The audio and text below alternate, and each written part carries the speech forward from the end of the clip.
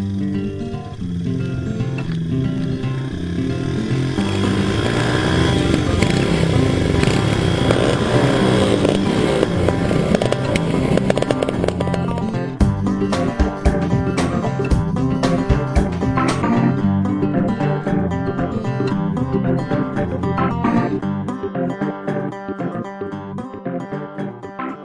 to the False Neutral Podcast. This is episode 113 for June of 2021. We're all here this month. Garrett, Eric, me, Pete. And before we get into our topic, any workshop updates that you guys want to talk about?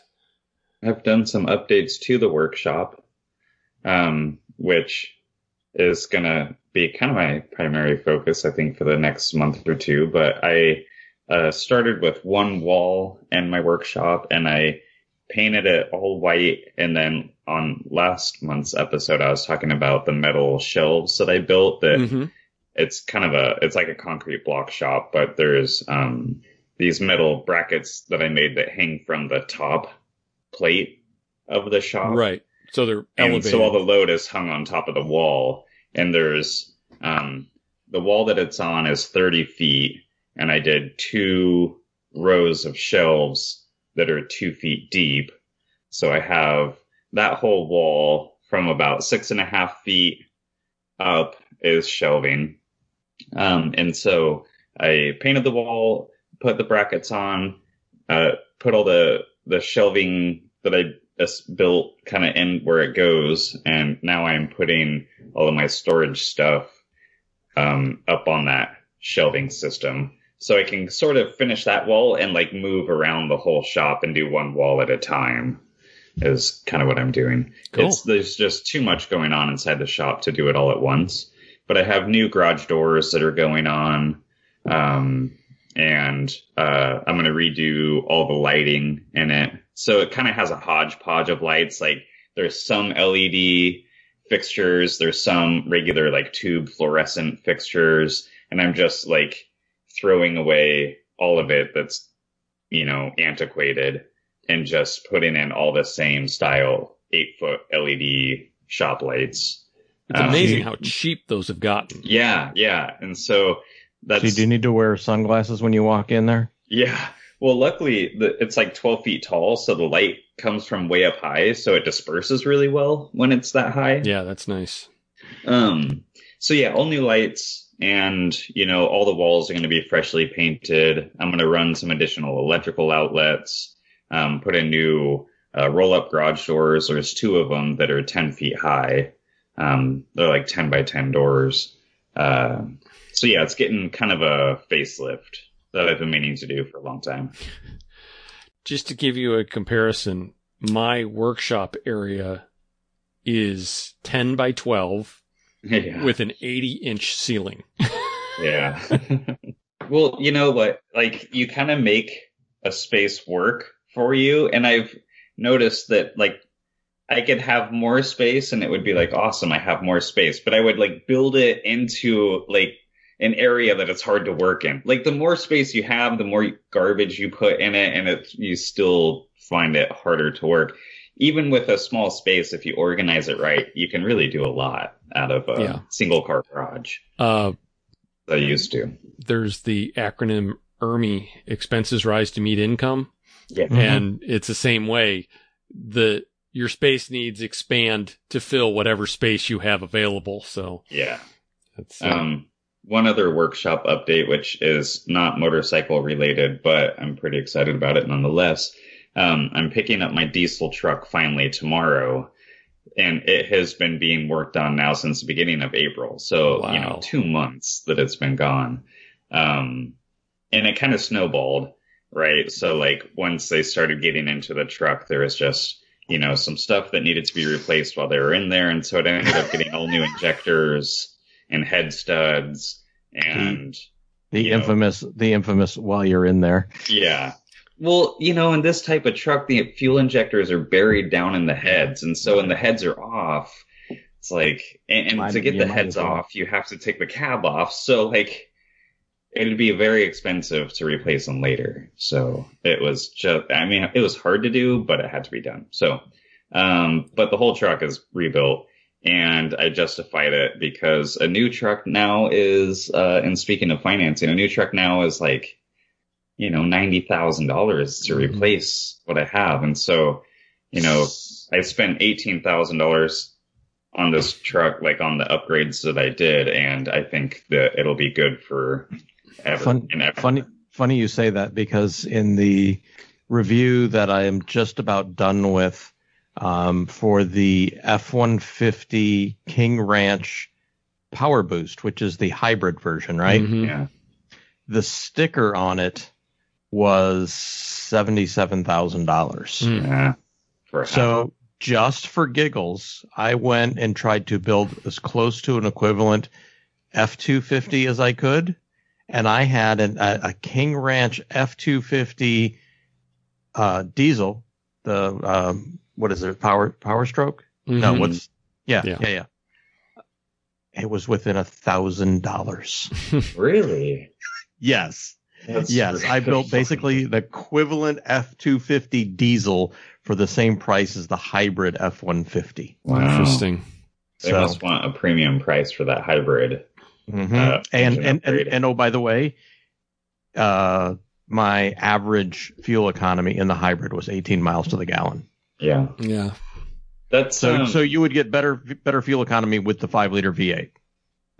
Yeah, I was going to say that. I don't know, because I've got a 2019 with the 5-liter Coyote motor in it, and we're getting about 14 or 15. So that's in mixed driving. Yeah.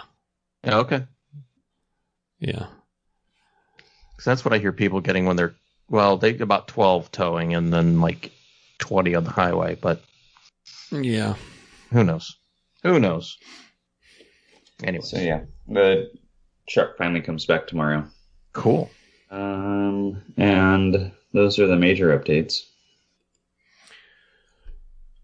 That whole discussion about I was going to be able to do all the work on the torque converter bike without cutting a frame. Well, yeah. I sent you guys a picture with both the down tubes missing because it finally was just not going to work. And I briefly thought about getting, changing it up and doing some other kind of power plant, some other kind of engine in it. And I thought,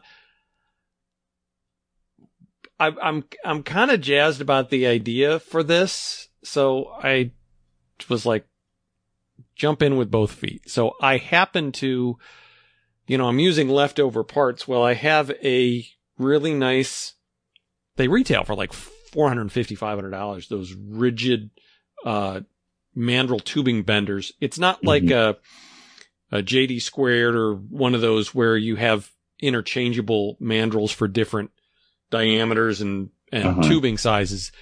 This is one that's just a big ratcheting thing that's designed for contractor use. But the one I bought for $100 off a guy from off Craigslist because I needed to bend the seat tube for the rear triangle on Bultockenstein. Mm-hmm. And so I got a 3/4 inch diameter, like 3 3/4 inch radius. And that's the only thing it does. So the down tubes on this are 7/8 of an inch, and they're like, I don't know, like they're not drawn over mandrel. It's just electrically welded with a big gobby weld. So it's really tough and they're not perfectly round. So it's kind of hard to measure the exact thickness, but they're around a 0.8, 0.9 inch wall thickness. So I went ahead and I've been playing around with some thin, basically glorified conduit quality, weldable metal that it's real tubing. It's measured from the outside diameter. It's not like conduit where it's just nominal measurements, but I've been bending things, making sure I could do it. So I went ahead and I'm thinking it's going to be like another week before I get it, but I finally found some nice high carbon steel 3/4 inch 0.107 wall that I'm going to put in there. Mm-hmm. So I'm going to have a little step down in the thickness. For this purpose, I don't care. What I'm thinking I may do is I made up some plugs that I'll eventually turn down to the right diameter to fit in there. Mm-hmm. And then I'll just drill some holes through it and just spot weld through the hole, plug weld. Yep. And then I've been really wanting to try MIG brazing. I have all the stuff for MIG brazing with my other unit. So I may just actually braze the diameter around the outside and see how that works. Yeah. It's just something to play with. So I'm working on that. That's going forward. Haven't done anything on Bultockenstein other than pick up some parts. I got the right intake manifold, or I guess it's actually a carb adapter because it's not a manifold when it's only one. Couple other little things that I've been messing with. And I bought a rebuild kit for my front wheel on the torque converter bike. Mm-hmm. So I got that ahead of me. And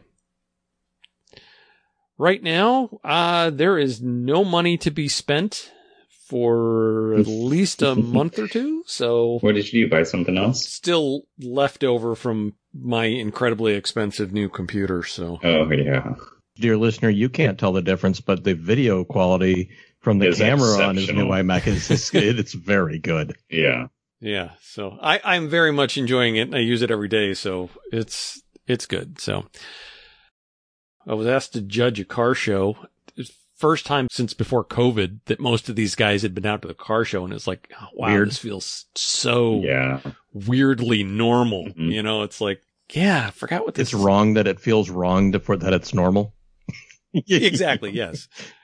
But fell in love. A guy had about a 1973 510. Oh. I don't know what Nissan numbers are, but it was a double overhead cam, 16 valve, 4-cylinder that was, had it wasn't caged, but it had a tubing cage around the engine to support the suspension and stuff.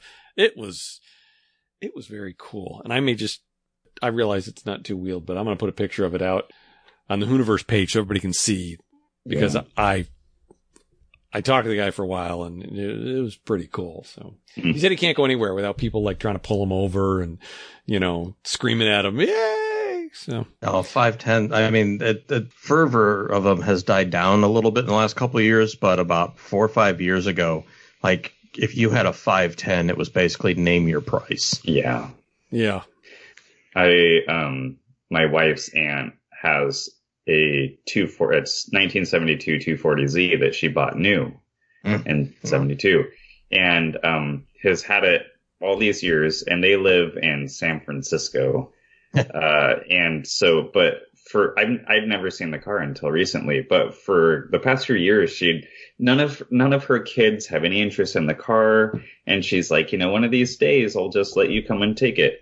And so I've always really wanted to see this car. And it hasn't really been touched in quite a few years. It's just been sitting in their garage.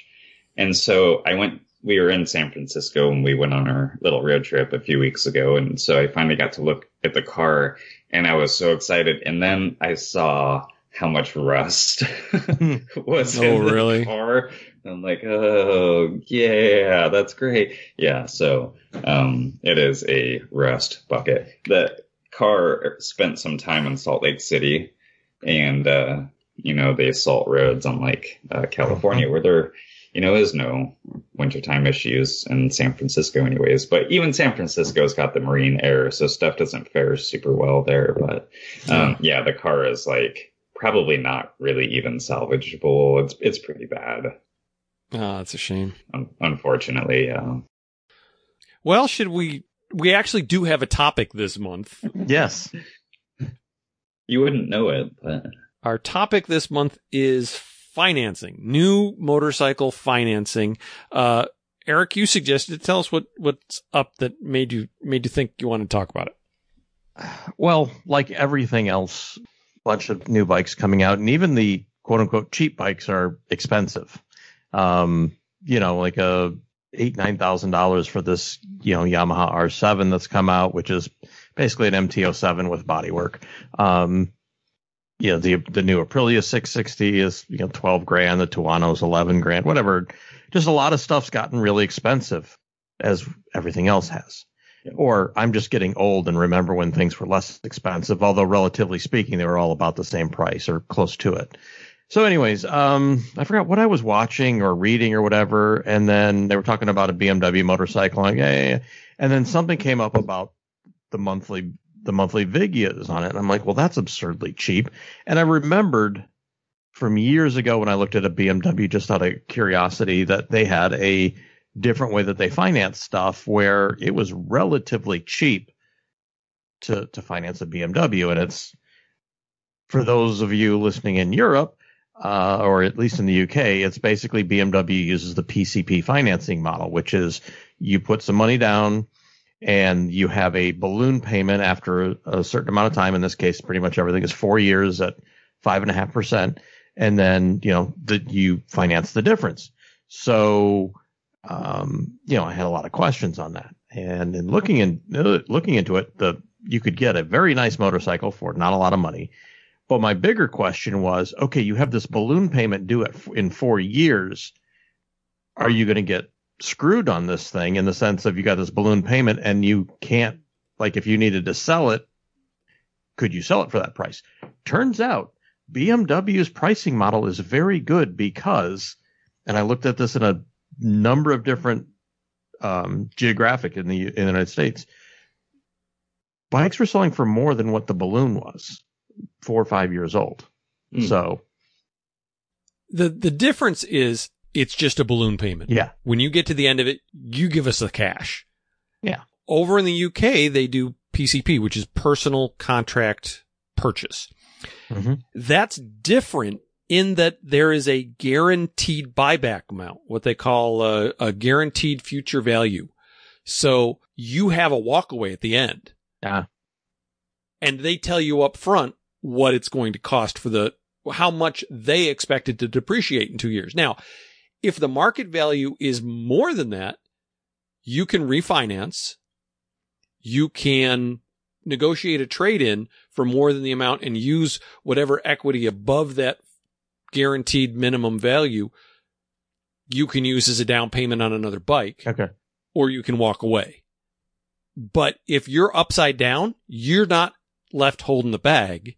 There is an absolute guarantee that you can walk away. You can simply go to the dealer when your contract's up, turn in the bike and go, I'm done, and walk away. Now you don't have any equity in it at that point. Mm-hmm. And really what you've done is you've ridden it for 2 years for the cost of depreciation. So that to me seems like a really good deal. BMW, what they're doing in the United States is not PCP. And I think there's 2 reasons for it. One is I think there's probably some legal restrictions that you can't do in this country that you can do over there as far as lending. The other thing about a PCP deal is they have mileage limits on those. Mm. I think people travel shorter distances in the UK. Oh, yeah. Bikes don't get the mileage that they get, especially big touring bikes like a BMW. I think that's one of the things is you can put a whole lot of miles on one. And like a lease or a PCP deal, you have to pay for the mileage when it's over, which I think would sting people just as much. So, but surprisingly though, when I looked at the price, I figured BMW has done a good job of pricing this, and the idea that after 4 years, if you've had this BMW, you're going to want a new BMW. And so you could just trade it in, be even, or maybe there's enough there for your next down payment, and you do the same thing over again. Yeah, and I get it, but you can go back and look at the housing crisis, and you can see there were so many people who got stung with balloon payments on houses, which is normally an appreciating value. Mm-hmm. Oops, no, I guess not. Or they thought, I'll just roll it over into a new loan, and they found out they couldn't get the interest rate that they had gotten. No, so we went through. We didn't get caught in the refinance of that, but we bought our house in in Dearborn in 2003, and we paid, X amount. And then at the bottom of the market, or at least around here in like 2008, 2009, our house was worth 30% of what we paid for it. Or 35%. And it's not like we lived in a bad neighborhood. It's just that the area got hammered. So thankfully we were in a reasonable mortgage at the time. So there's no limit to how badly you can screw yourself up if that goes down. So. So what I did was, as an exercise for this, I went through and I, just for some examples, I put together and I shared with everyone. Let's see, what did I do? Seven different motorcycles. Some of them are bikes that I would be interested in. Some were just general, and then some were this is the higher. These are the volume sellers for them, or the ones that BMW likes to push. So, for example, let's see. Where is it? Okay, so the Big Daddy BMW, the R1250 GS. And I don't think I did the Adventure. I think I just did the regular one. I could pull it up because I did do a whole build on it. And it's not just the base price. I put in what I thought would be the average options that people would want, or at least that I would want in them. So a R1250 GS, I think the base price on it's like $20,000 or something. But as I optioned it out, $25,090. The monthly payment on that is $275.62 a month, which is damn reasonable for a $25,000 motorcycle. You had to put $2,420 down, and your balloon after 4 years was, let's just call it $13,550. So that was, I'm like, not that I want a BMW 1250 GS, but okay. I suspect a 4-year-old 1250 GS has got to be. Like, people must be asking more than $13,000 for. Yeah, the average 4-year-old GS was going for about $15,000 to $17,000. Yeah. So that was good. One of the bikes that there's two that I would be sort of interested in for myself. One was and don't laugh too hard, the R9T Urban GS. Mm-hmm. The style of it is. Oh, I think it's a neat bike. Yeah. It sort of looks like the original GS, but different enough, but whatever. Yeah. So that one stickered out at $17,490 for $191, almost $100. Let's call it $192 a month with $1,700 down and a $95.50 balloon payment. Yeah. And if you wanted to get I think the cheapest one was an F900R. The F900R and the R9T Pure were pretty close. So the F900R ended up going for, it's called $130 a month, and then the R9T Pure was $137 a month. Mm-hmm. And these are, $12,000, $11,500, $12,500 motorcycles. Yeah. And so that financing system, that's not available here, or it is? It is, but only for BMW. So my thought was, okay, all these other OEMs, or at least let's say the premium OEMs, like let's say Triumph and Ducati, could they bump their sales since they know what their bikes tend to be worth and their owners tend to be relatively loyal? Could they see a significant bump in sales or get new people involved in the brand if they were to offer a similar financing scheme? And I use the word scheme in the British sense, not it's a scheme or it's a scam. It's Yeah, but here, so does BMW do their own financing then? They're the ones that are supplying the capital? I'm sure they have their own captive arm, yeah. Yeah. So my question is, this is for what, 2 years? 4. 4 years? Okay. 4 years. Basically you're paying off half of it in 4 years, and then you have a balloon payment. Mm-hmm. How is that different than just financing it for 8 years? I mean, this is just like a super long loan. I guess less interest paid over time. Well, the point is you have that balloon payment. So if I had $10,000 available that I could put down on one, I could finance this for 4 years. Or, I would look at it almost like how people lease cars.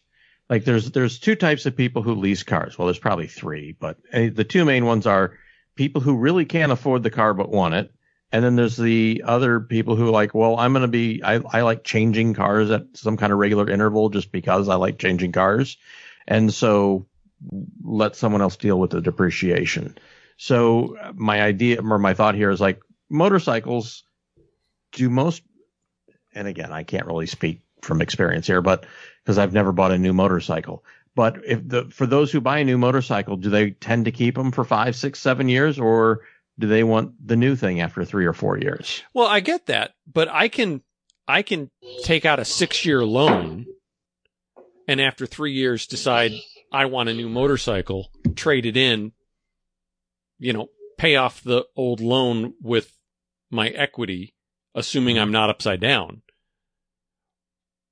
But if I go into the dealership and they're like, oh no, you're way upside down on this, values have tanked, I don't have that looming balloon payment that I can't afford that's going to force me into now I have to do something. I'm going to either have to refinance at whatever the prevailing rates are, assuming I can get a lender to do another, 3-year loan on what's now a 3-year-old vehicle. You're betting everything will go perfectly and you're not leaving yourself any out, because in the end, you're really getting an 8-year loan on it with one big gotcha in the middle of that 8 years. But again, I go back and I look at what are the residuals of these motorcycles after 4 years, and consistently the balloon payment would be less than what if you were to have, even if you decided, no, I'm done with this thing after 4 years, you would be able to sell it for at least what your payment would be, your balloon payment would be. And maybe even walk away with money. Based off of, again, what I did in some searches in multiple geographic areas. So I did like California, I did Portland, I did Arizona, Florida, Texas, here, and like Atlanta, I think. I totally get that right now the residuals are good. I just see it as fraught with risk. What was the other one? Oh, the other one that I looked at that was interesting was, and I didn't realize that these had gotten that expensive, was the R1250 RS. Ended up being just a tick over $20,000 for that. But it's mostly because if you want like the heated grips and a few of the other things, it was like a $3,200 option. I forgot what they called it, but it was a particular pack. I'm like, ooh, that got expensive in a hurry.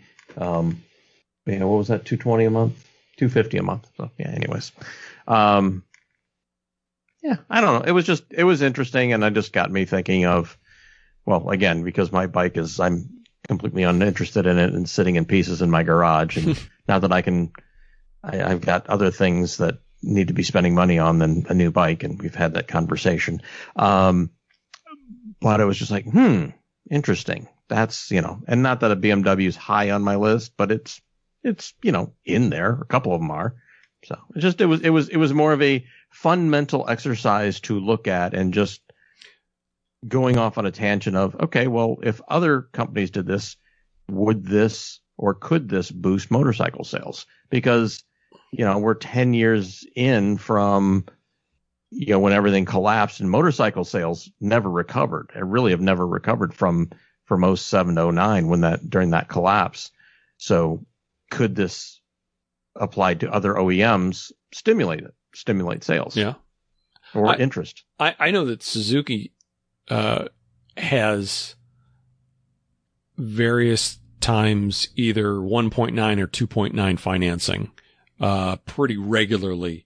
I just went out to their website, especially non-currents, their 2019 and 2020 bikes, almost all of them are 1.99% financing. Unfortunately, it's limited to 36 months. Mm-hmm. The difference between, if you go to your credit union, you're going to get what, 3.75, 3.99%. The difference between 2% and 4% is not significant. Yeah, like $10. Back when, well, it's been a little more than that, but yeah. I think it was 2009. 5.25% to 5.5% was the going rate at a bank. And I bought my Suzuki Boulevard and I got 0.99%. And that was a significant difference. When I went in the F&I office, they had written me up with a regular contract, not through Suzuki, which is what they had promised me I'd been approved for. And they were going through some lender that I'm sure they were getting a kickback from. Yeah. And it was like $20 higher than what they'd quoted me on the phone.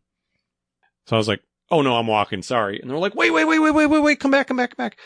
And amazingly, he had the Suzuki, paperwork already filled out. So they were doing the old F&I switcheroony and hoping I wouldn't notice that, but it was about $20 a month that it was going to cost me just in interest. So I just did the difference between 2.9 and 5.9 on 12 grand was $15 a month. So I actually was, still can sometimes do that. So that's a 5-year loan at say 5.9. Yeah. 12 grand is $231 a month. So, well, we got 0% financing for 72 months when we bought our truck in 2019, a new Ford F-150. And that's why we bought a new truck. It basically allowed us to buy the new truck for what used trucks that were 2 and 3 years old were going for. Mm-hmm. Cause I think we had about 10 grand to put down on it. So we were still financing it. It's a $52,000 truck, which we normally wouldn't have bought new. The difference between financing 25 and 36, but you're going from, paying 4.5% to 0. It allowed us to buy a new truck for the same monthly payment. And we went 72 months because it was new. Yeah. It's free money. Why not? Mm-hmm. Yeah. And we put enough cash down up front. We were not afraid about being upside down.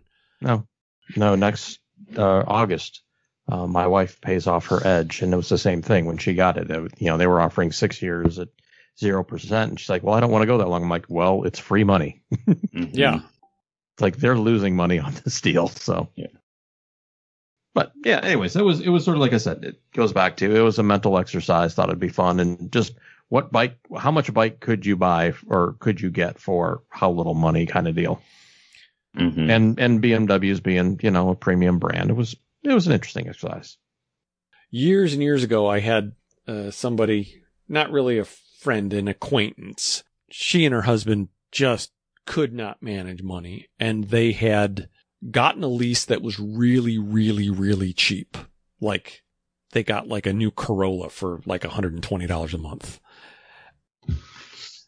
Unfortunately, the mileage restrictions were so low that at the end of their 2 years or 3 years, whatever it was, they owed thousands of dollars they didn't have. Mm-hmm. So they were talked into financing their upside downness through the dealership. So then they had a payment. Yep. Well, the interest was so high that like another 3 years later, they were still upside down. It had depreciated more than they were paying. And they went back to the dealer and the guy said, well, the only thing you can do is trade it in and we will give you an inflated price on your trade-in, but we will raise a new car over the MSRP by a like amount. Mm-hmm. And I was really surprised that they were that forward about what is a really shady arrangement. But they were all thrilled that they bought like this, whatever it was, $21,000 GM minivan. And, we've solved our problems. Like, no, you haven't. You've just pushed it off another 3 years because you're going to be upside down in this one. So, yep. I know people that, speaking of financing in general, say, do not finance a motorcycle. It's not a necessity. Mm-hmm. I think at 1.9 or 0.99%, it's still not costing you everything, but I kind of agree. Save your money, buy it cash so it's not affecting your monthly budget, or buy something used that fits within the amount of cash you do have. Mm-hmm. But It is what it is. There is a certain argument of, yeah, it's going to take me 3 or 4 or 5, 6 years to save up the money. I'm going to be 3 or 4 or 5, 6 years older, and I will have that many years of not riding. I have broken my own rule on at least 3 occasions that I have financed a motorcycle. So I can see both sides of it. There's a certain amount of just go live your life and don't worry about the money so much. And then there's the, hey, if you spend cash. Well, just as an example, I have been motorcycling for, years, and I seriously doubt, besides maintenance, that I have paid really any money to do it, because the motorcycles that I have bought, I've waited for like a good deal and used them for a couple years and ended up selling them for about what I paid. I mean, maybe I've spent a couple few $1,000s, in total to motorcycle for my whole, like I'm saying, besides maintenance, tires and oil changes and upgrades and stuff like that. But just like purchasing motorcycles, what I purchased them for, what I later sold them for, has always been pretty close to equal, if not having made money. And so you could also, to that point, just pay cash, buy what you can afford, be patient and strategic, and really be into a hobby for not much money, if you look at it that way. So I've never financed a motorcycle. So I don't really know about interest rates and durations on them, but I'm not sure I would want to pay a ton of interest on a toy.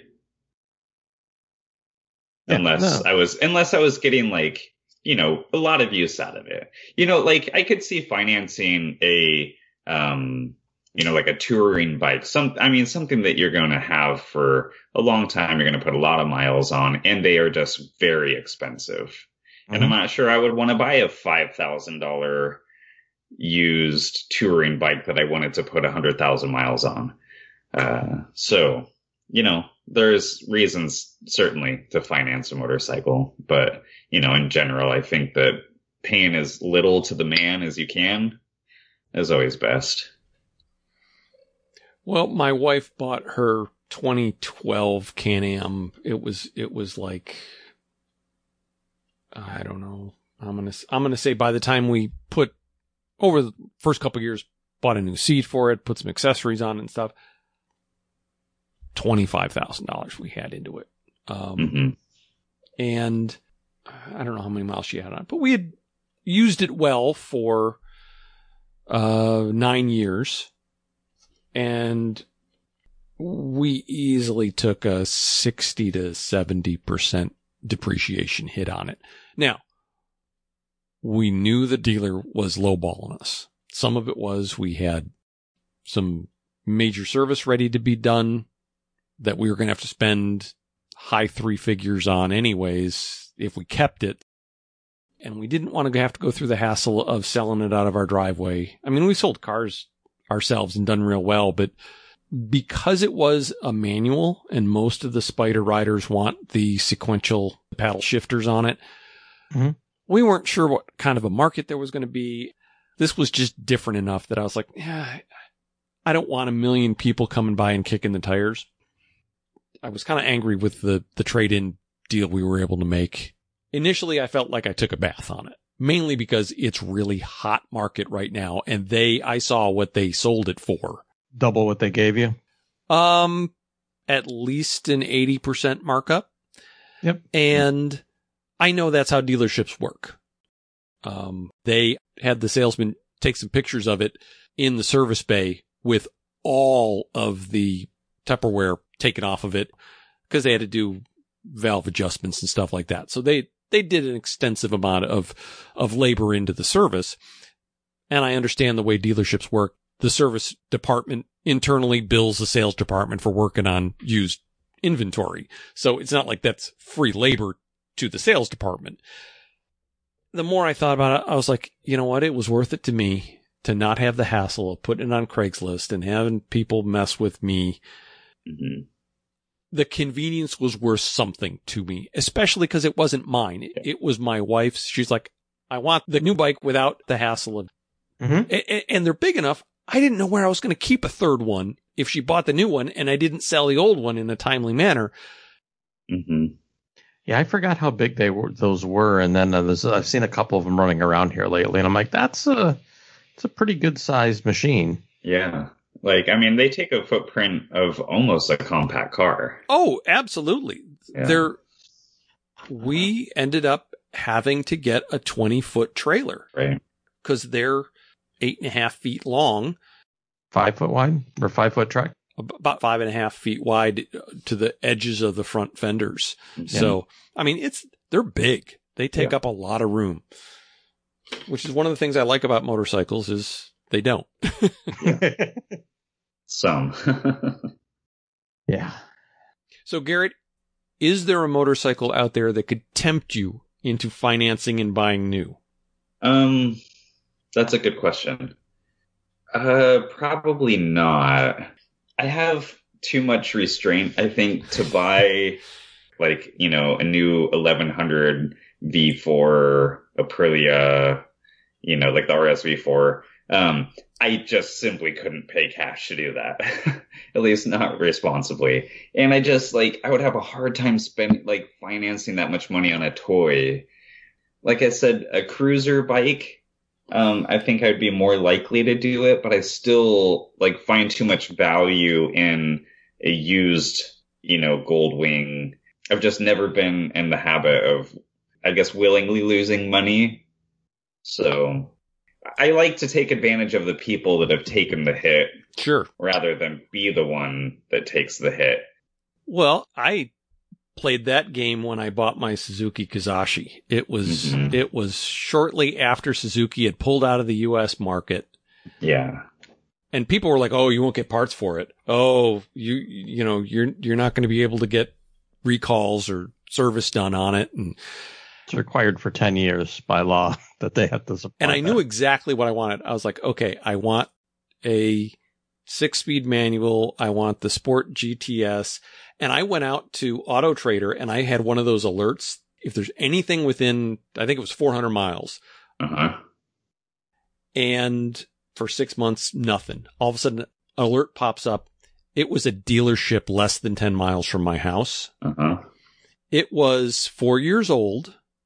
It had 28,000 miles on it, under $12,000 out the door. Yeah. And I've been driving it for 6 years. I love the way those look.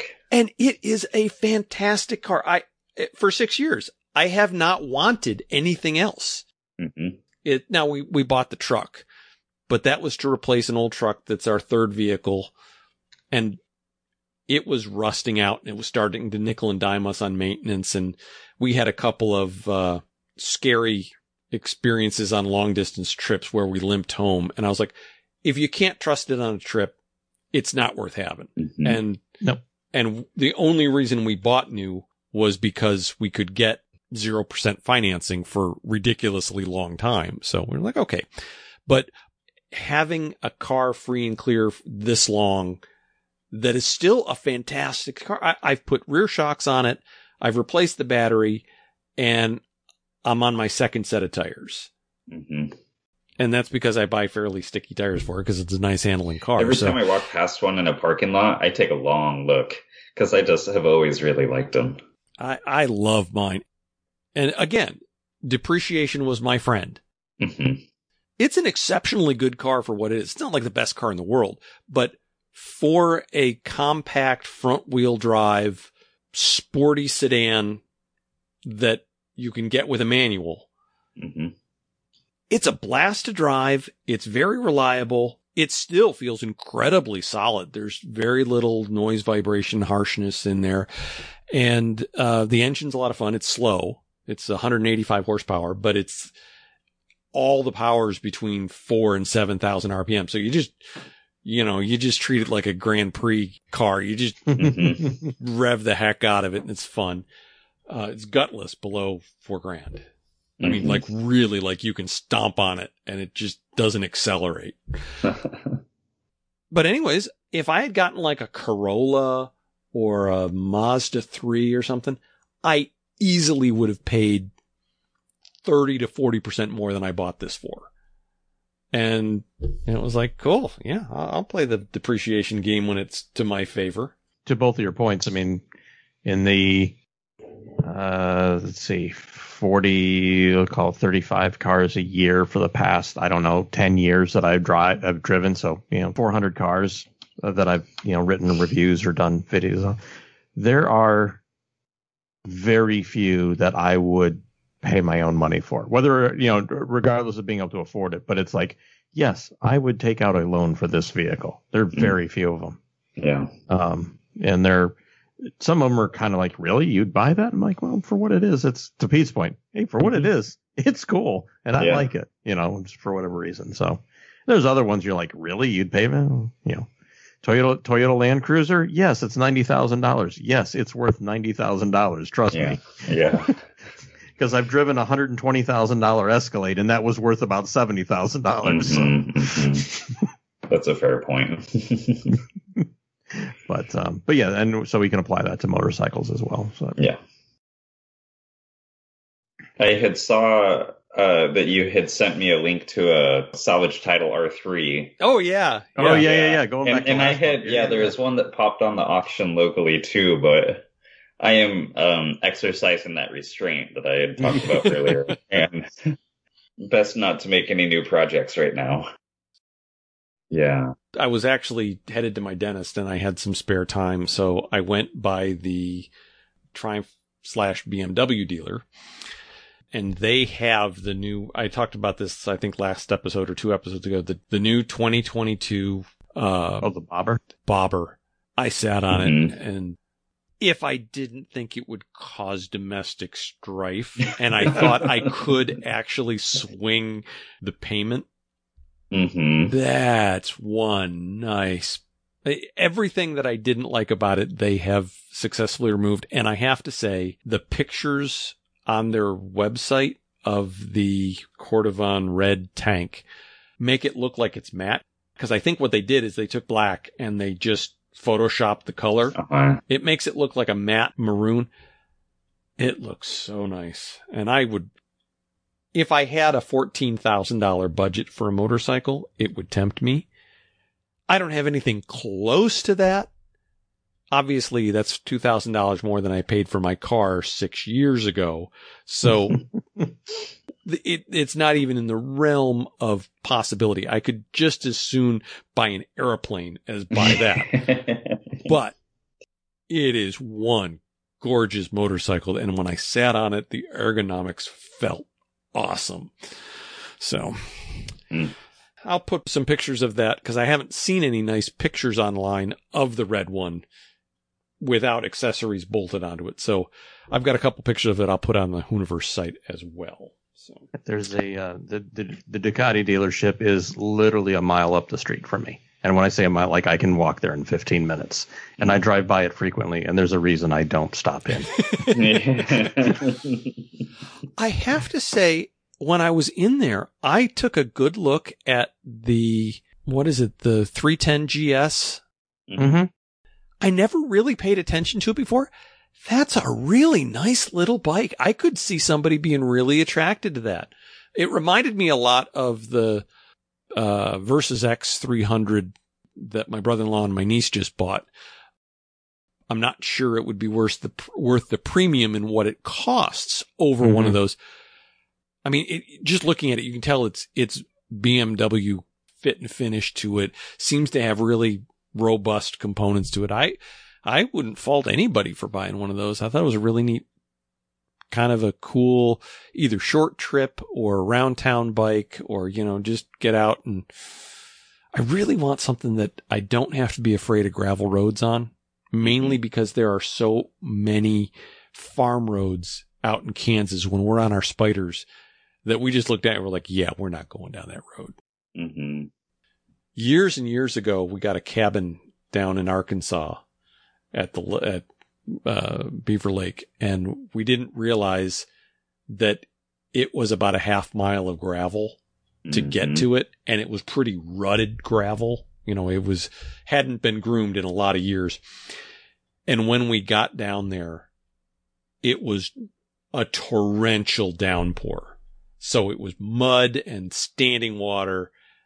and we had to take our spiders down there. They did fine. We didn't bash up any bodywork, nothing got damaged, but they were filthy by the time we were done. So that is the one where, from a BMW standpoint, the 850 GS has so much potential, but there's something about it that's just lacking. And I can't put my finger on it because the weight is good, because it's like, I think it's around 450 pounds. It seems to be far more maneuverable than, say, the 1250. I don't know if it's a lack of torque and power, or it's a price, or a combination of something in there. It just doesn't appeal for some reason, where it should. That should be like the perfect spot. And I think KTM is going to kill it with that 890 adventure. Yeah, yeah. Although the ball sack gas tank just gets me. I mean, it just looks wrong. And I realized it's rugged enough. It's not going to puncture in a tip over, and it actually keeps the weight low. And I understand all of the reasons why it's not a problem other than looks. Yeah. The looks would still be. Yeah. One other bit of old business is we had talked a couple episodes ago about the prices that mini bikes were going for. Oh, God, yeah. On my local Craigslist, a 1972 Rupp Roadster that had been completely redone. I don't know if it was a factory correct restoration or not. The ask is $4,700 for a mini bike. For a Rupp mini bike with a torque converter on it. It's not even like one that, some of them had really nice little like Hodaka engines in them and stuff. It's got a chrome tank. It's got chrome fenders, but that still just floored me. Yeah. And not the only person asking that kind of price. Now, whether you get it is a totally different question. Rupp go-karts on Bring a Trailer have done extremely well, but then again, things on Bring a Trailer seem to do extremely well. Yeah. Like, there's been a variety of Rupp go-karts sold, and there's like some twin-engine one that sold for $18,000. And, this is just like, 60s go-kart. But then all of just like the regular Rupp go-karts are anywhere from like $4,000 to $10,000 on Bring a Trailer. Bring a Trailer has got like if it's so on Bring weird. a Trailer, it's like a 30% premium over everything. Like you can go to one of the other similar style auction sites, whether it's the Miros or there's a few of them around there now. I think Haggerty's even starting to do one. And just the prices on there are I don't call it obscene. Hey, because if someone can get it, it's fine, but it's like, I'm surprised so many people still go there unless they just don't know. Right. Yeah. Or they just don't care. I mean, if you're going to spend $10,000 on a go-kart, maybe it just doesn't really matter what you pay for it if you want it. Yeah. It's weird. It's a weird website. I love it. I love looking at the stuff, but I have an alert set up on it for, because one of my secret cars that I won is a TVR. Oh yeah. A Chimera. Yeah. I'll take a Griffin, but I'd like to have a Chimera. And so if one pops up, not that I can buy it right now, but I at least want to scope it out a little bit. Yeah. There was a Bultaco go-kart, not really a go-kart. It was like a mini open wheel racer. It had full suspension, so it was not a go-kart, but it was it's a mini open wheel race car. Uh-huh. Okay. And it sold on eBay in March for $19,900. Goodness. Historically significant? No. Bodywork made in England, sold in the United States. Kart Bultaco from 1972. Original Bultaco go-kart 250 engine, junior. I guess it's the class. Vintage original from Bultaco Collectors Museum. And that is an interesting looking vintage open wheel race car. It was $20,000. That is crazy. That's amazing.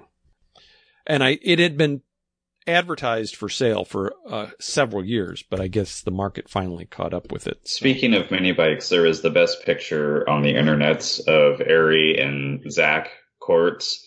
They had recreated the Dumb and Dumber like mini bike. Oh yeah. And they're like the Dumb and Dumber outfits, and it looks like Lloyd and Harry on the mini bike, but it's Zach and Ari.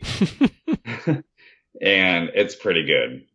I have not seen that. Was that on their Instagram? I think so. I just texted it to you guys. Let's see. They've even got the briefcase in the front basket. That is awesome. Like, if you didn't look closely, like, it actually looks like Lloyd Christmas and Harry Dunn. That's funny. It makes me want to recreate that mini bike just for, like, car shows.